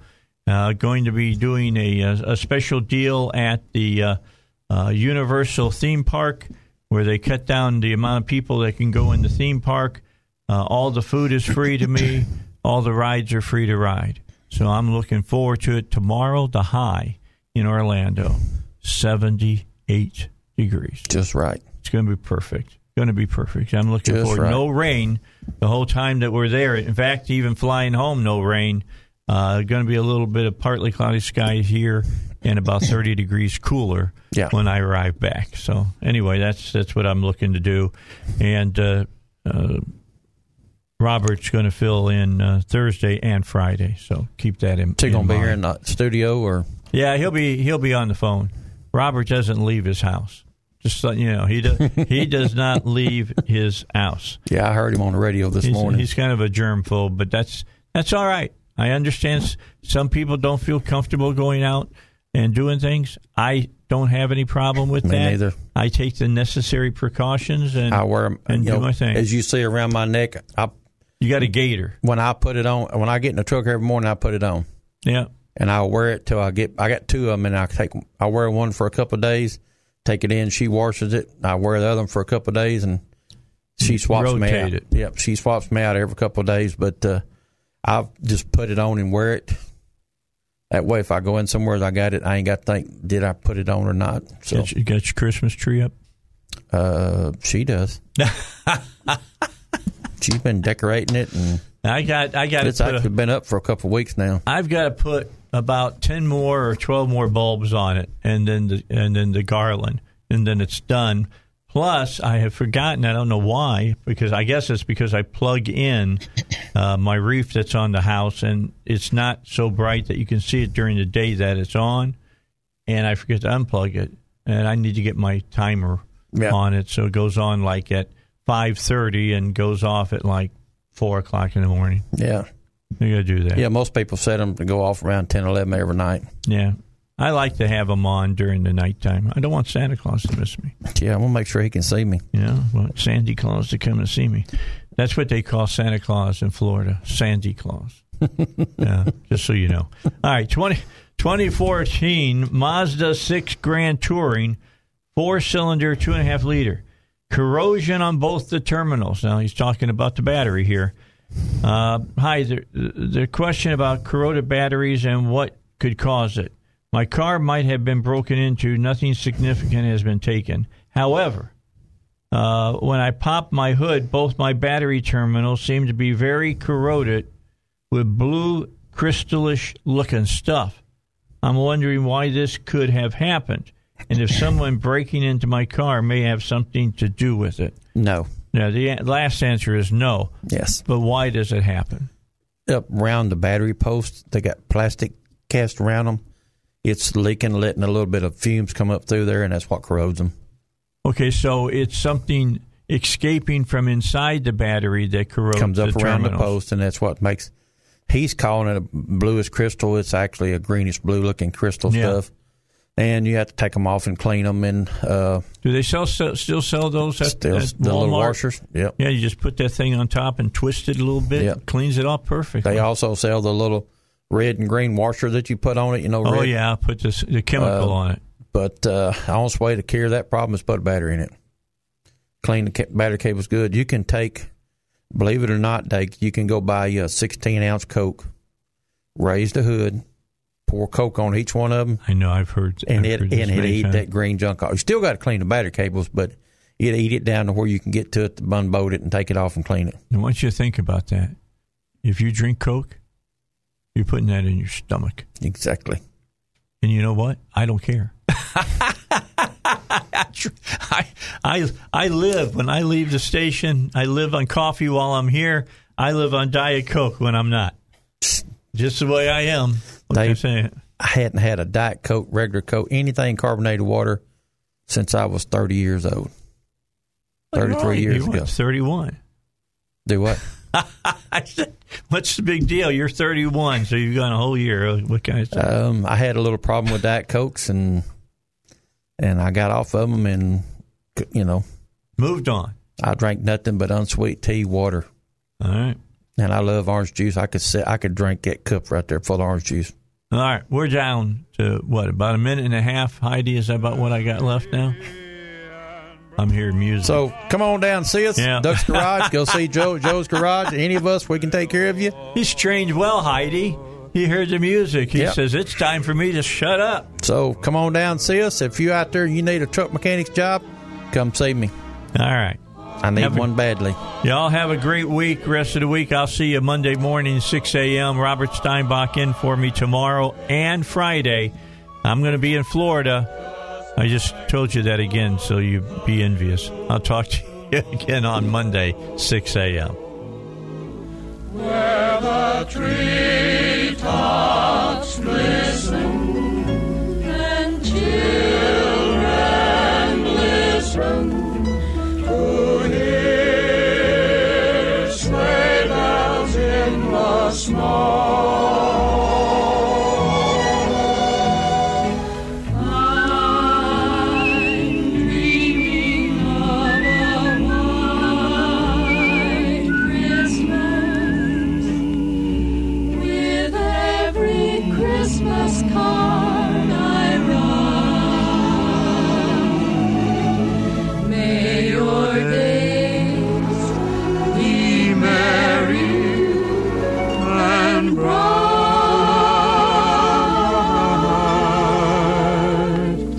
And may all your Christmas